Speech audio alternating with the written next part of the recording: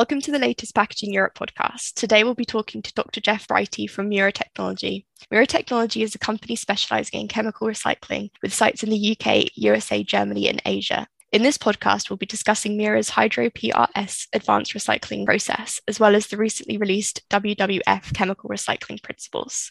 So first of all, thank you, Jeff, for joining us. And to start us off, can you tell us a bit more about your background and your role at Mura Technology and give us a quick overview of what the company does? Thanks, Hannah, and hi, everyone. So my role is, in effect, supporting Mura Technology on science, policy and regulation. And it's a particularly important time for the chemical recycling sector because we don't as yet really have a firm basis for policy almost anywhere in the world, actually. And so my role, in effect, is to try to work with the various policymakers and regulators that have an interest in this technology so we can explain exactly what we're about, what we're trying to achieve, and then also make sure that regulation is coming in that's appropriate to support the development of the technology and deliver the benefits that we believe it can. My role is partly working into government, so not least government departments, but also some of the regulators on the ground, such as the Environment Agency here in the UK. But then also it's the very many groups and constructs that sit around recycling. Chief amongst those is the UK Plastics Pact, curated by WRAP. And I've just become recently the chair of the non-mechanical recycling group, which is aiming to bring together all the sector players, but also the various interested parties to make sure that we have one conversation about where the technologies are heading. And then also it's about where the science and evidence comes in. And this is something that WWF have highlighted as the transparency around the evidence base around chemical recycling. It's a whole new set of technologies. And so bringing science to then inform policy is really important. It's something I've been doing for about the last 30 years. And this is a really exciting opportunity for us all to really get this right first off, because frankly, we've got a big problem to solve. So starting with the bigger picture, what do you think the importance of chemical recycling is in helping to create a circular economy for plastics? Well, I think that the statistics around this would tell you that we're not doing very well. I mean, no country is doing fantastically well on plastics recycling. So broadly speaking, in the UK, we recycle about 50% of the plastic packaging that's going on the market. And that's fantastic. And that's largely done through what you would call mechanical or traditional recycling means, where basically plastic is flaked or melted and then basically made available to packagers to use that material back into fresh packaging or indeed other products, for example. However, the big question then is, well, what happens to the other 50%? Where is that going? And one of the big challenges in the issue of plastics is the littering into the environment, the losses. We've seen all too often that this material is exported for recycling and actually ends up in entirely the wrong place. So great examples, sadly, in the Far East, in Asia, that even led to the China ban on plastics a couple of years ago, particularly places like Malaysia, and then more recently into Turkey. So we need to do something different. And that is partly about recycling. It's also partly about consuming less, perhaps reducing the amount of packaging that's actually going into our products. But I think also it's about making sure that we're bringing that plastic back into a form in which it can be more widely used. And what chemical recycling doing, it's a collective term, there's a whole range of technologies within this family, is able to take the plastic that is currently being sent to energy from waste, which is obviously releasing carbon to the environment, and that material could be readily recycled back into hydrocarbon material that can then go back round, be used for a whole range of products and indeed packaging included, and actually take hydrocarbon back into food packaging, which is the biggest area really where we think this recycling process can actually make a difference. Because suddenly we've got this sort of holy grail that because mechanically recycled plastic has to conform to European food standards for packaging, we have to try and do something that's different that enables the packaging that's coming round the loop to be appropriate for that application. What chemical recycling can do is actually generate the recyclate that can go back into food packaging almost uniquely. There are a few examples of closed loop packaging for food from mechanical sources, such as HDPE milk cartons, but they're pretty limited. But we need to do something different at scale. And I think that's the other point here to deal with the 50% that's now being sent to incineration or lost to the environment. We have to do something big and quickly. Could you tell us about what chemical recycling is and how your process fits in with that? So currently there's no accepted definition for chemical recycling. We work with the European Trade Organization, Chemical Recycling Europe, which has come up with what we believe is a very workable definition, which in effect is any process technology that directly affects the formulation of polymeric waste, so plastic waste, or indeed the polymer itself, and then converts them into chemical substances or products, whether for the original purpose for that material or other purposes, but importantly excludes energy recovery. So what chemical recycling is about is in effect keeping that plastic in circulation, albeit by changing it into a hydrocarbon or another material that can then come back to be used for packaging or indeed products. None of our products will end up being used as fuel. The HydroPRS chemical recycling process takes advantage of supercritical water, which is water at high temperature and pressure. And we use that to melt the plastic and then create hydrocarbon products from it that can then be used beneficially into plastics and other manufacturing. So the first step is the waste plastic is cleaned and sorted so that we take out any non-target materials, just leaving a nice, clean and largely polyolefinic rich material base that's going into the process. So this is polypropylene, polyethylene largely. The plastic mix is then melted and pressurized and mixed with the supercritical steam and heated to the operating conditions of the process, so around 300 bar and 450 degrees C, and then passed through the HydroPRS reactor, which has a catalyst within it, and that allows for the products to be formed basically through the cracking process that we create into those conditions. The mix is then depressurized, and through the flash distillation process, through the depressurization step, we're able to separate out the products, and then those are stored ready for taking to our off-takers.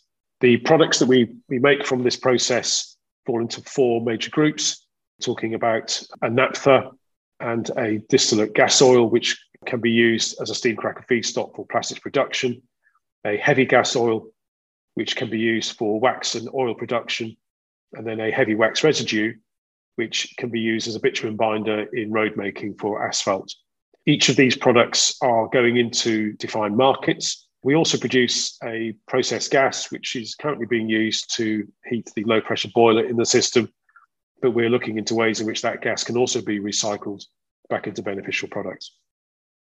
So we're going to move on now to talking a little bit about the WWF chemical recycling principles. So recently released a position paper that emphasizes reduction and reuse as the key solutions for managing plastic pollution. And they also set out in its principles an evaluation of how it would be possible to establish a credible and effective chemical recycling system. Could you tell us about Mura Technology's initial reaction to these principles, please? I think the principles that WWF has set out are very workable and are very sensible. We read them with interest, but also I think the preamble that goes with the principles is also important here, because what WWF has said is really that recycling is, in effect, one of the last resorts. What we've got to try and do is reduce the amount of plastic that's being put into packaging and into products, and where possible, extend the life through reuse models. So what we're trying to do essentially is make sure that when plastic is put into a product or into packaging, that it can be readily reused many, many times over. So I think we would agree with that, because we want to make sure that the lifespan of any product is extended as far as possible.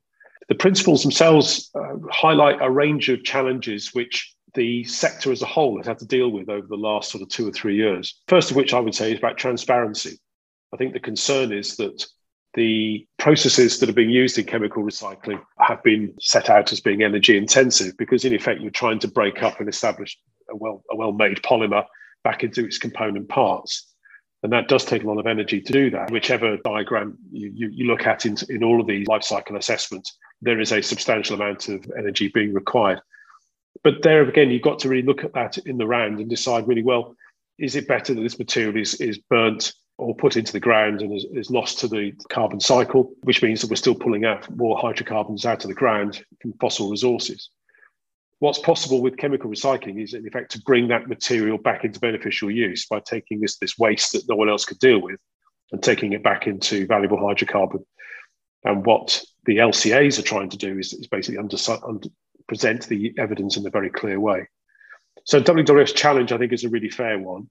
I think also they are expecting chemical recycling to deliver quite significant savings over the existing system. And I would say that Mura Technology is trying its best to make sure that those are achieved. And that's not just about the avoided carbon, it's also about being better at processing this material than will be achieved through the fossil system.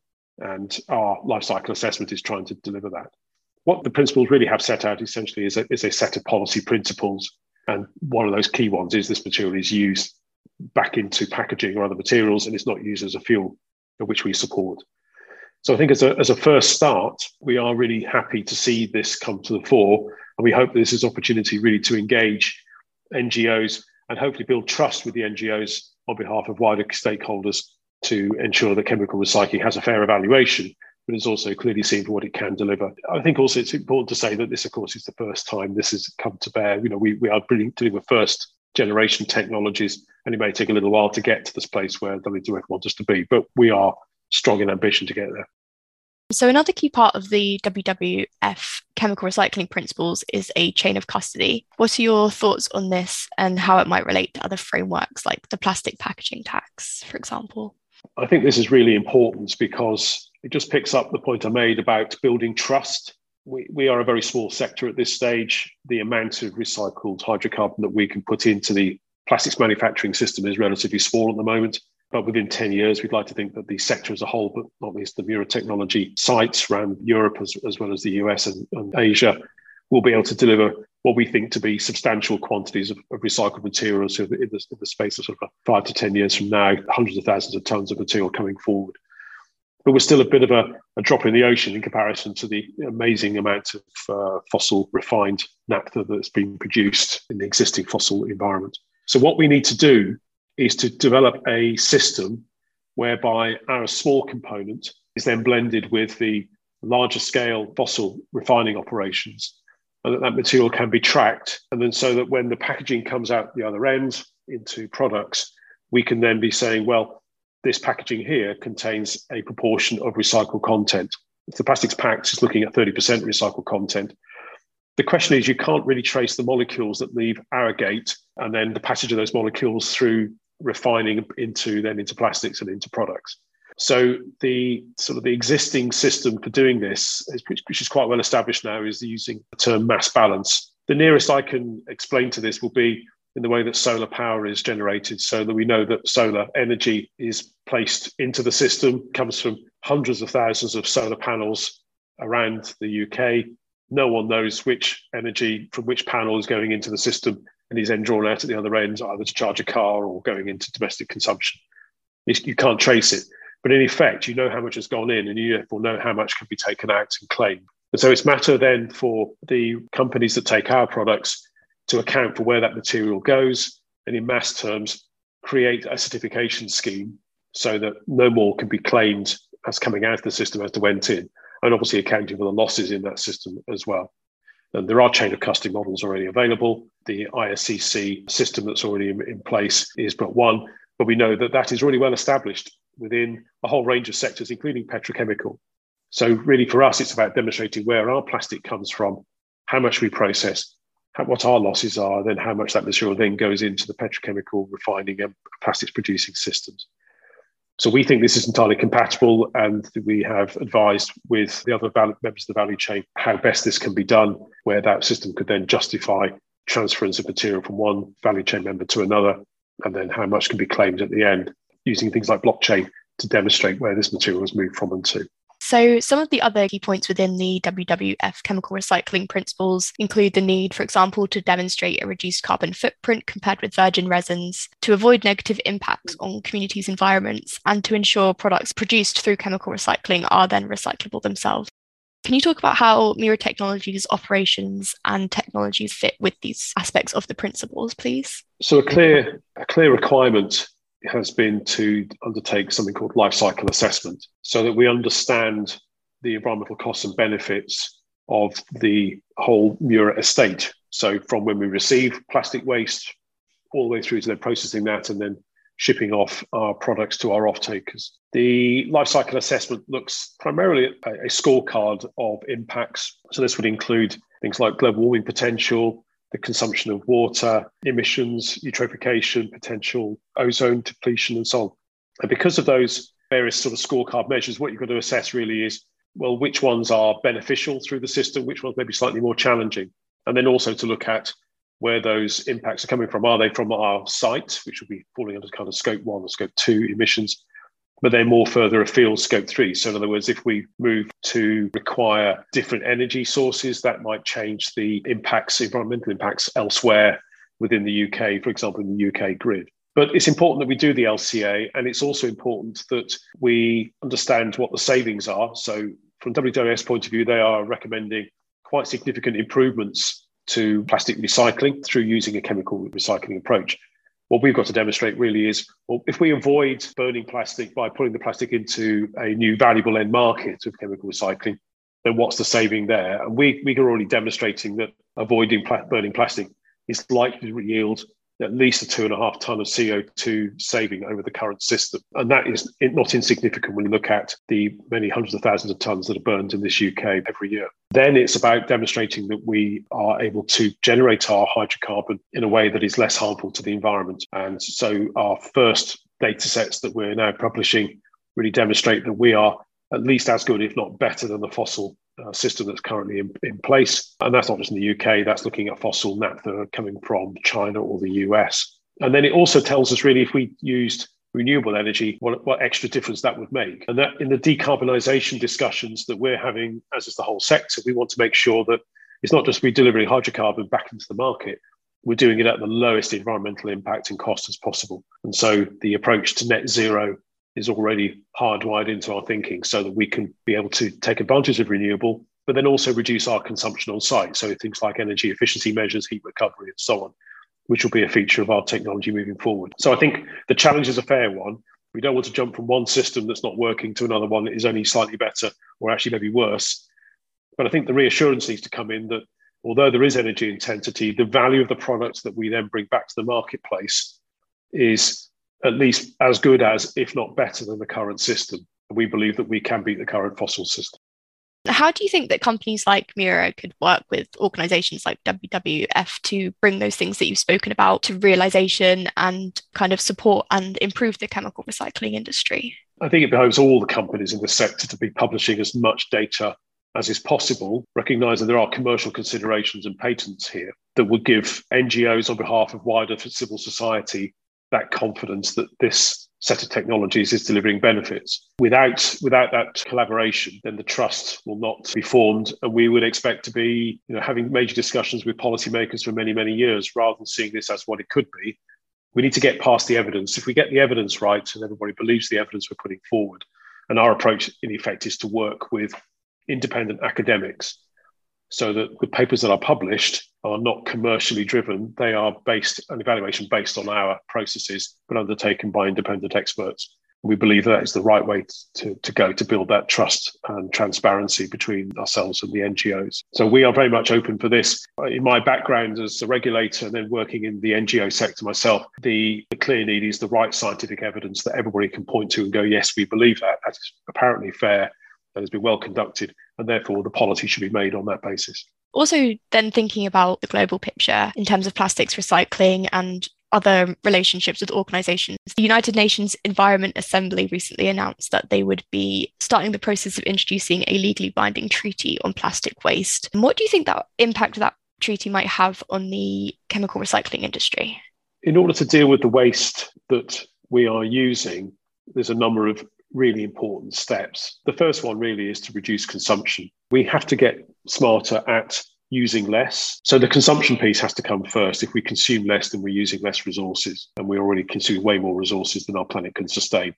But I think the value of packaging is clear. It does, in food terms, prolong shelf life, allows us to avoid that food waste, and also allows goods to be moved around safely without being damaged. And obviously that's reducing the impact of attrition in the supply chain. And then obviously from the wider benefits of plastics in terms of lightweightedness, durability, and so on, we don't want to lose those benefits as well as the medical benefits we've had. We've all had those through COVID. But what we've really got to get to now is a place where there is an integrated recycling environment. We know WWF have really said, well, it's impossible to just bring a new set of technologies and expect it to work. We need a whole range of different infrastructure to come to bear at the same time. And we support that. And our efforts working with policymakers is trying to ensure that there is the appropriate sorting, the appropriate collection processes to collect the plastics otherwise people throw away and will end up in landfill or energy from waste. The upstream piece has to work as well as what we can do.